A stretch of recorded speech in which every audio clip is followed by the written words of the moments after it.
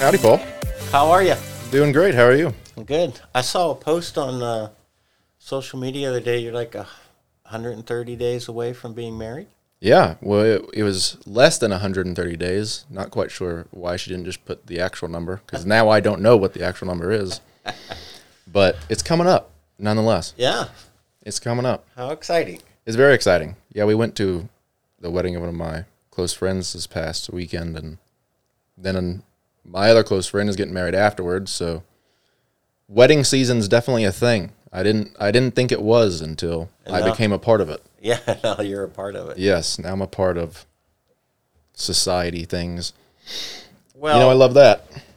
It'll be here before you know it. I'm sure there's a part of it that there's no need to rush, but it's exciting. It is, yeah.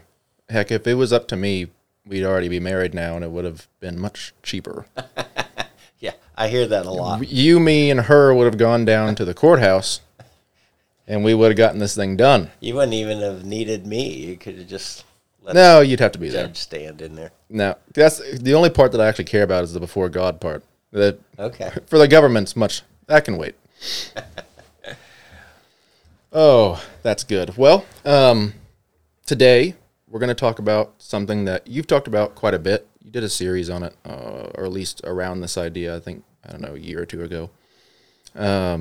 But you kind of explained how you went, and I'll let you talk about it. But the topic is this idea that our entire lives are made up or determined by two different things, time and energy. So says Paul. And so what, I guess, got you thinking about that, and why'd you land there? Yeah, so kind of the backdrop to all that, I had just had my 50th birthday. So this was 10 years ago. Over the hill. Yeah, I'm about to turn 60, which, I don't know, it's bugging me a little bit more than 50 and 40. But you ran an Ironman like a year ago, yeah. And I would die on the swim. I would drown within the first 2 miles. Yes, so I had just had my 50th birthday. I can't remember. It was a couple of days after my birthday.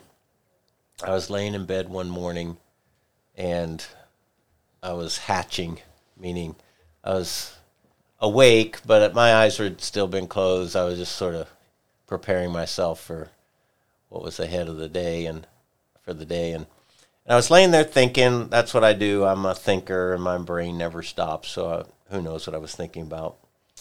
And all of a sudden, this thought just penetrated all the other thoughts, and it literally jolted me awake. I mean, I remember like sitting up suddenly in bed on my elbows going, oh my word. And the thought was, I now have less life ahead of me than I have behind me. So at 50, I realized the chances of me living another 50 years statistically are small. Yep. And so there was a sense of, it wasn't panic, it was a sense of urgency, like, wow, I'm running out of time. And that just started this whole journey of thinking. And I can honestly say for the next 2 years, I spent a lot of time reflecting on this idea that I was running out of time. And so that sent me on this journey that I called, trying to figure out life and living. Like, what is this thing called life, and what is the experience of living the life that we have? And I spent better part of 2 more years reading, researching, talking to people, asking questions, making observations, jotting down theories. And so I was really, really intrigued with what is this experience of life and how we all go about it. And in the end, I identified several components that I think are critical and common to the experience of living, that no matter if you're talking about an American or an Asian, or if you're talking about white or black, if you're talking about rich or poor, male or female, educated, uneducated, doesn't matter anything about demographics. What were the common components that every single human being encounters in the pursuit of living their life? And so I jotted down what I kind of discerned as kind of a teachable point of view on it all. And so just to narrow the conversation, I felt like if you're going to live your life intentionally, like create the life that you imagine and not just the life that's handed to you. If you're going to create the life that you imagine for yourself, it would be comparable to creating a blueprint. You have to have some kind of a blueprint to build a house. You can't just, make stuff up as you go along. So you have to get some kind of an idea of what is it that you want your life to be about? What is it that is important to you? What is it that you want your life to say? What do you want to accomplish? And for me, being kind of the insatiable curious type, I could chase after everything and anything because everything fascinates me. Yeah. So, when you draw a blueprint, you basically have to make some decisions about what goes and what stays. And so, I remember thinking, I can't do everything, but I can do some things. Yeah. So then I had to decide what were my some things. And I settled on 5 unique expressions that I wanted to pursue in this kind of second half of my life. That became my blueprint. And so then the next reality was, if I was going to build this thing that I imagined in my head, ultimately what I would get built would be a reflection of these 2 things, time and energy. I'd have to put time toward them, and I'd have to put energy toward them. Because if I didn't put time, or if I didn't put energy toward them, then they would just be wishful thinking. It would just be fantasy, these things I had in my head, but that would never come to fruition in any kind of a real or vivid way. So then I started exploring this whole idea of, everything, every single thing in our life, I say, from the mundane to, the magnificent, everything is a distribution of time and energy. There's no exceptions to the rule. There's no exceptions to the rule for you or for me or for somebody that lives in Sri Lanka. There's no exceptions to the rule for male or female, rich or poor. Every single thing that we do in life exacts some quantity of time and some quantity of energy. And so then what that meant to me was my life is the sum total of how I distribute time and energy. And it just, what it did for me is it just raised the importance of being very conscientious to how I utilize time and how I distribute energy. So that's kind of where it all came from. Yeah. And the more I sat in it, the more I realized, this is everywhere. This is everything about life is ultimately about how somebody distributes time and energy. Yeah. That reminds me of, I think it's some quote. I'm going to get it so wrong. I don't even know who it's by. I know Peterson said it, but he says everything by everyone. Something like, if you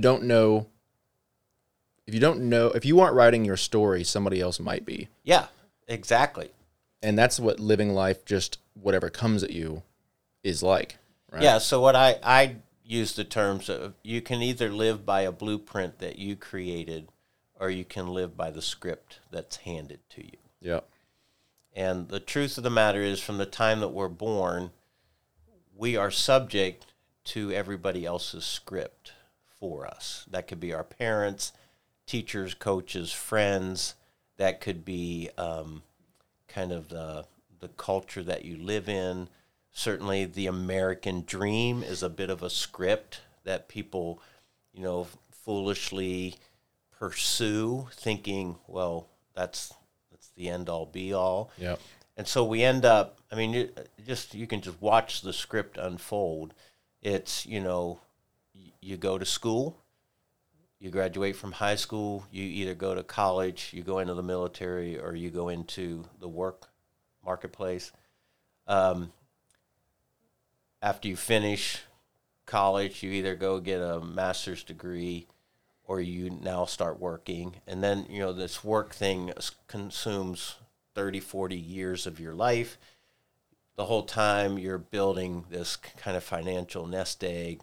Somewhere along the line, you get married, you have kids, you buy a house, and then you retire, and then you go on cruises and you play golf and you visit your grandkids.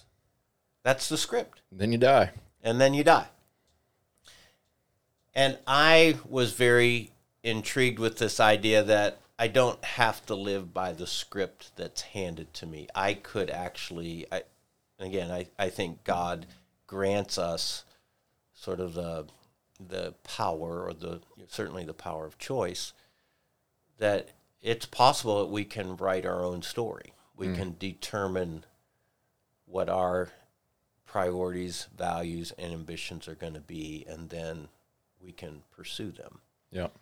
And that doesn't mean you won't have some of those similar experiences of the script, but you don't have to live by the script. Yeah.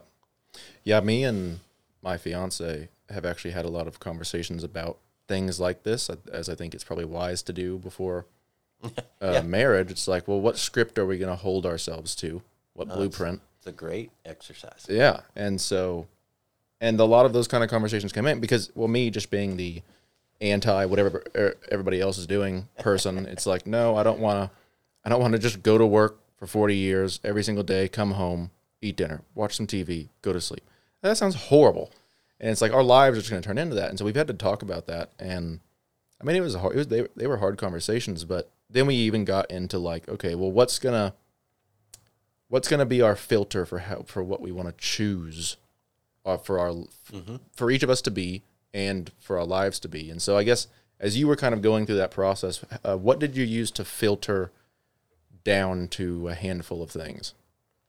Yeah, that's a good question. So my filters were things like, okay, what's my responsibility in relationship to God? So we could talk about what is his calling in my life, what is his design for my life as a man, as a human being. I took into account personality, like who am I, not who other people want me to be, but who am I really? Yeah. So personality, I looked at things like talents and gifts, like what are my natural strengths and abilities, that rather than trying to create a life that's kind of antithetical to who I am naturally, build on who God created you to be. So natural abilities and skills, experiences of life, things that have shaped me through the years and had an impact on me. What influence did they have on helping me decide what my future looked like? For instance, I've benefited throughout my entire life of other people having sort of a coaching influence on me, mentoring, discipleship, whatever words you want to call it. I've just had some very fortunate experiences of people investing time in me. And so one of the things that I identified as how to spend the rest of my life is I wanted to play the role of coach. I wanted to offer input into other people's lives and sort of select a few people that I could make an investment in, so that at the end of my life I could look back and go, hey, here's 3, 4, 5 people that I know I had a positive influence in their life, and sort of celebrate having paid it forward. That's how I defined it, is pay it forward what's been entrusted to you. So those are a couple of the criteria that I used. I didn't want to, I had no fascination with reinventing myself in the sense of becoming something I wasn't. It was more about really seizing the potential or the ability that was in me and being a good steward of it. You mean you didn't go get Botox and everything? that day. Say, that's interesting because it's funny how you said that. Sorry for those of you who are over 50 and have gotten Botox. We can tell. See, this for me was not a midlife crisis, which I'm actually, I find value in the crisis of midlife. Now, there's two different ways to have a midlife crisis. One is a foolish way. You can be very selfish and destructive in how you go about it. Then there's a very constructive sense of coming to a point of crisis in your life saying, hey, I don't like where I am. I would like to be and to do something else. And so I'm going to take the corrective action and, go about my life differently because either I'm disappointed or bored or I'm not energized by what I see. So for me, it wasn't a midlife crisis like, oh, I don't like my life. I'm going to just blow it all up and become something. The person who takes the foolish approach to a midlife crisis, the typical, and this is where the stereotypical midlife crisis thing comes from, is it's a 45-year-old man who suddenly tries to be 22 again. Oh, gosh. And he starts to dress the part and, act the part and try to, be something that he's no longer. I had no interest in that. Yeah. What I was interested in was taking the first 50 years of my life and the things that I had learned and looking at some of the things that I was not necessarily pleased with where I was at the moment and saying, okay, how can I be more intentional in leveraging the experience and the wisdom and the maturity of my first 50 years and do something different with whatever time I had left. And we've talked about things similar, but like assessing where you're at, people don't really like to do, and for good reason. And so whenever you did that, was it obviously you benefited from it in the long term, but was it hard to do? Was it even kind of depressing whenever you looked where you were at all? Yeah, I'm not like we promised we'd be honest on this podcast. So yeah, there was a sense to which I was a little disappointed. Like I'm 50 and I'm not where I wanted to be. I hadn't accomplished some of the things that I had always had ambitions to. So I woke up at 50 and realized, hey, this isn't where I thought I would be. Yeah. But here's the deal, and I think this kind of separates men from the boys, is a lot of people will wake up and say, I'm not where I want to be, and they'll blame a lot of other people and things rather than accept responsibility and accountability for their part in not being where they wanted to be. Yeah. So what happened for me is in this 2-year, 3-year journey of evaluation, this is just one of the dimensions of it, part of my evaluation was coming to be honest about the fact that as a 50-year-old man, I had some insecurities that had crippled me. They were limiting my life. And, it's a conversation. We talk about insecurities, and it makes sense in the terms of like a junior high, senior high kid. Yeah. But it doesn't make sense when you're talking about a 50-year-old male or female. Like, how could you be so insecure at this age? And I'm like, oh, my word. There's so many really insecure people. And I was one of them. I had these insecurities. And so now in my journey, I had to do some work on what are insecurities and what are dysfunctional behaviors and how do they shape our life. And I was the last person to want to admit that I had a certain number of fears. I had a fear of failure. I had a fear of what people thought of me. And I had a fear of not being perfect at something the first time I did it. So because I wasn't going to be an expert at it, I wouldn't even do it. Or if I thought for a moment that I would fail in doing it, I was too worried about people seeing me as a failure that I wouldn't even give it a try.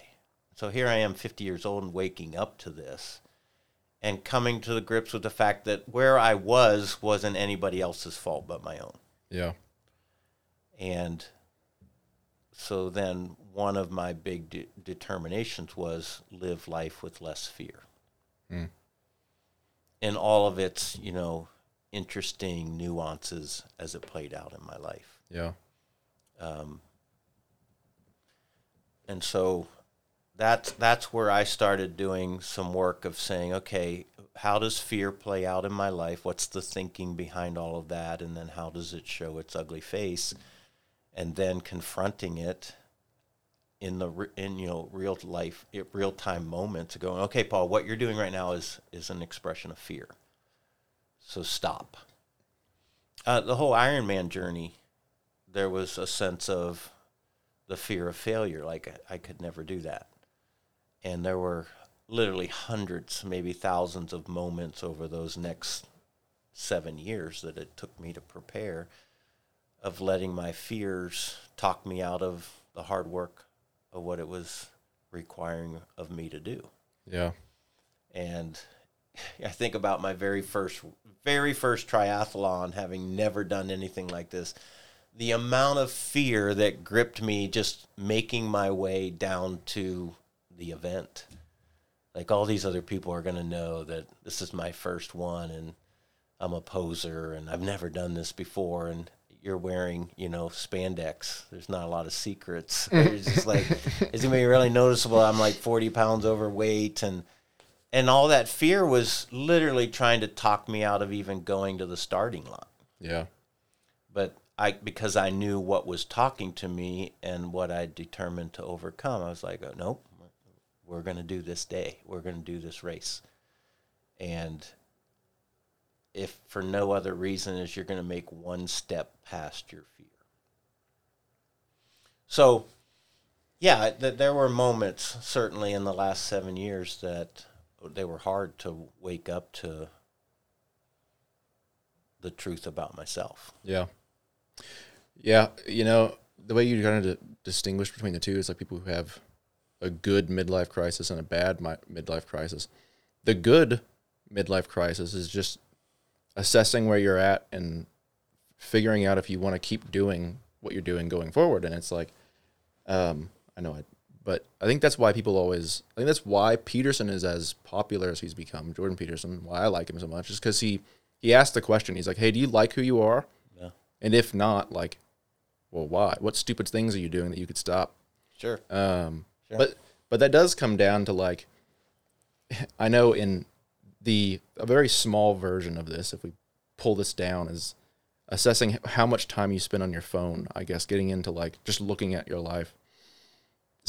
I don't know if you've ever done this, but, like, I've opened up my phone and looked at how much time I spent on it. I'm like, good God, that day was just gone.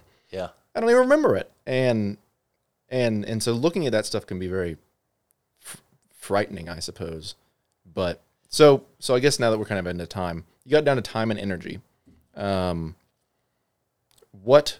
did it, I guess, help you to know, and why did it help you to break it down to just time and energy? What did that do for you in assessing your life, I guess? Well, I guess one way I'd answer that is because I had a blueprint of the house I was trying to build, or the life I was trying to build. I immediately had some sort of a way of evaluating if something was worth my time and energy. Because why spend time and energy on something that wouldn't get me any closer to what I was trying to build? Mm-hmm. So it's interesting.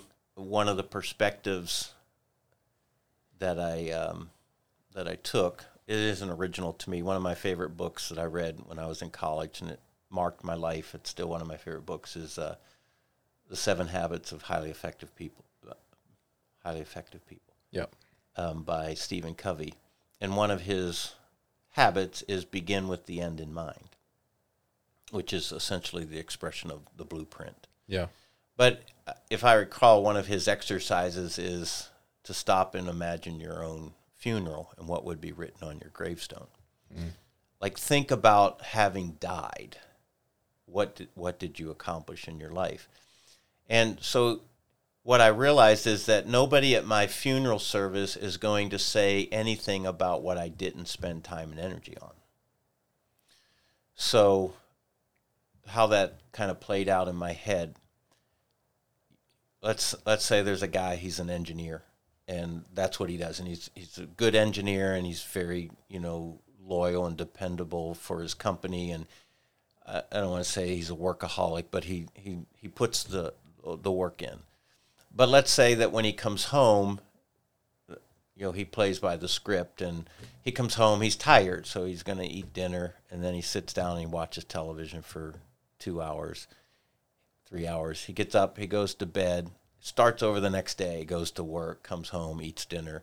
Well, if this is about the only thing that he does in life, when you get to his funeral, that's the story people will tell. Oh, he was a great engineer, and he really loved his TV shows. But they're not going to talk about, oh, man, he was a wonderful guitar player.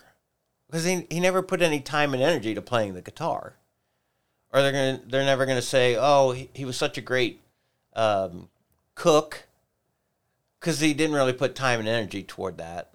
So they can't tell stories, if they're going to be honest, they can't tell stories about things that he didn't put time and energy toward. They're just going to say, hey, this is his story. He was an engineer and he loved his television shows. No, but they might mention, well, he was a great engineer, but he's a really crappy dad.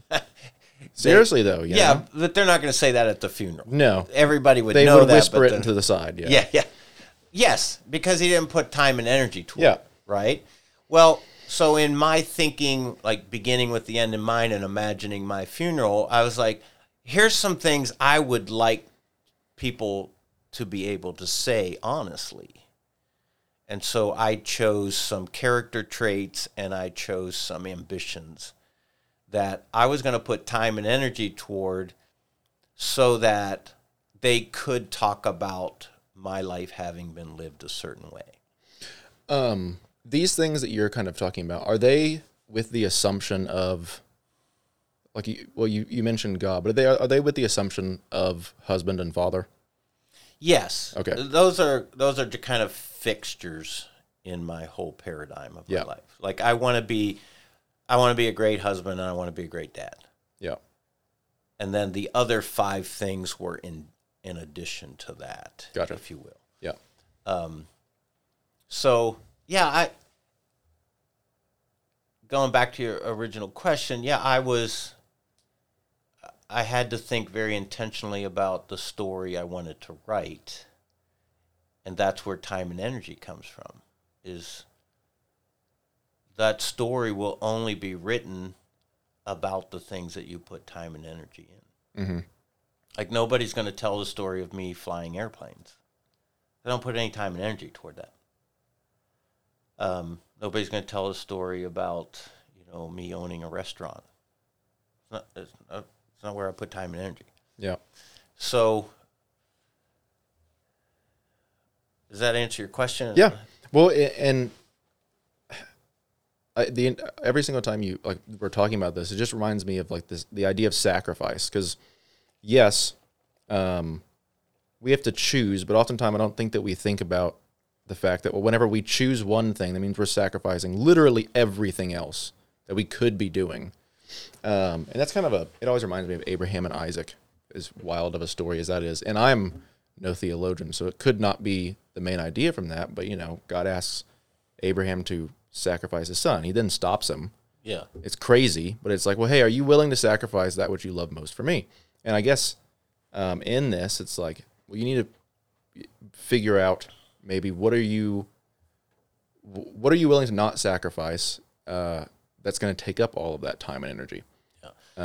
Yeah. Stephen Covey says it's easier to say yes it's easier to say no when you have a burning yes within. Yeah. And that quote marked my life when I read it. It's easier to say no when you have a burning yes within. So basically, when you create the blueprint of your life, you're determining what your yeses are. Yeah. And then suddenly it's easier to say no to a host of other things. Because that, when you're handed the script rather than living by a blueprint, people will just continue to shove expectations and agenda onto your plate. And if you don't have a strong definition of yes, then you end up taking on everything everybody else is giving you. And what I find is that the person who isn't capable of saying no and they say yes to everything, then what happens is that creates stress that ends up resulting in, being very busy, that ends up creating, in a sense of, the long term, a sense of resentment. Like, I have to do all these things, and I don't really want to, but I said yes to them, and people are expecting me. And I just don't think that's the way to live. Maybe I should say it. That's not how I wanted to live. And so, yes, I have to say no to some things because they're not in keeping with the blueprint that I'm working against. And I had to let go of some of the guilt and the shame about not being able to accommodate everybody's wishes for me. Because in the end, it's not their life that I'm living. It's the one that I've chosen. Yeah. Yeah, I hear a lot from, I guess, friends. They're always saying, oh, man, this person asked me to do this. They want me to go do this and this. And there's like, what do I say? I'm like, well, do you want to go? But people have a really hard time saying no, not wanting to offend people or, not wanting to miss out on things maybe. Granted, then they come complain to me about it. So I'm just like, well, how am I at the losing end of this?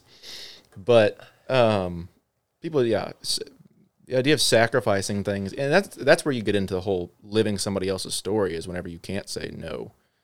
But so I guess coming into this spiritually and kind of getting down more nitty gritty, I think people kind of often get the idea, or maybe they would assume that you would say, or that at least God would want them to essentially be, if they're a Christian, that, well, God wants you to be doing prayer and Bible study the same amount of time that you're at work for 8 hours a day, or going on a mission trip, or serving people, or doing all of these things that are just very impractical for day to day, I suppose, like prolonged periods of time. So I guess, how do you view what God has to say about time and energy and the things that you choose to pour yourself into in your life?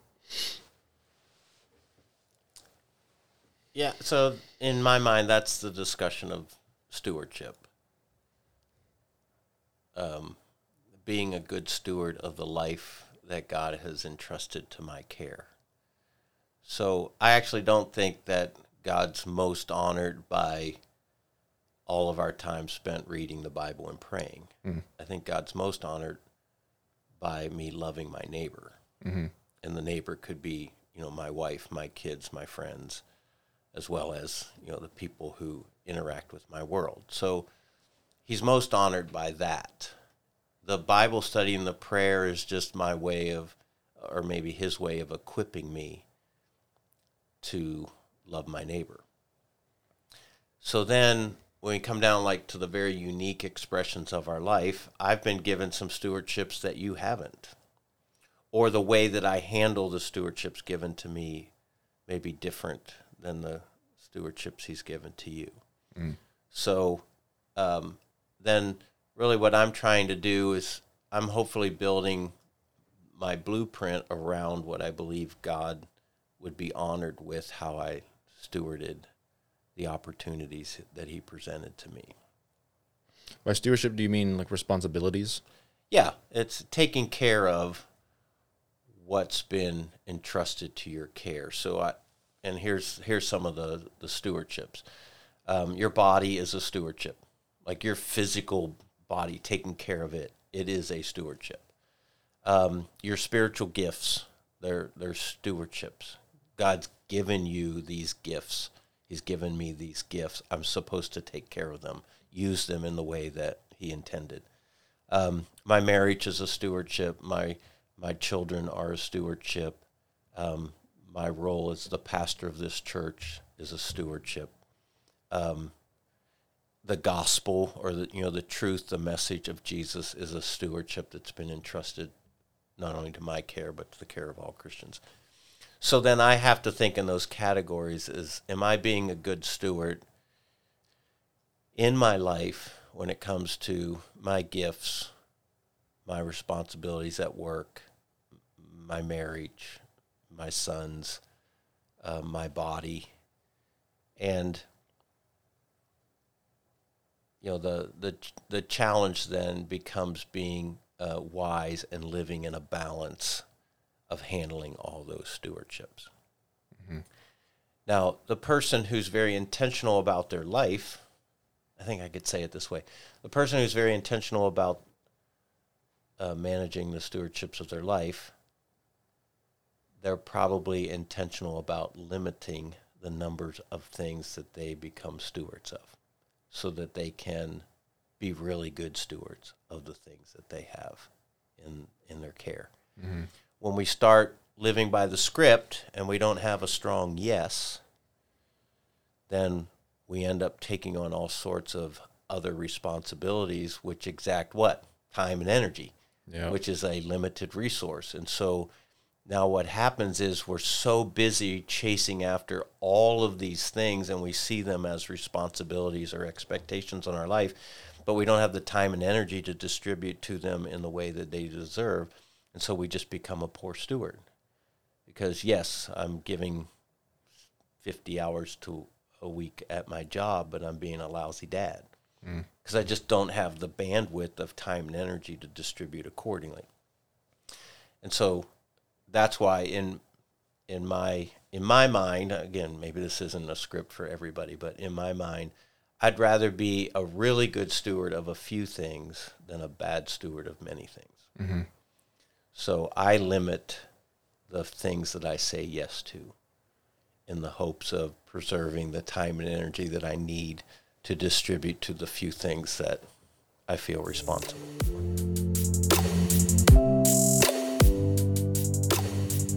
That does it for this episode. Come back next week for part 2.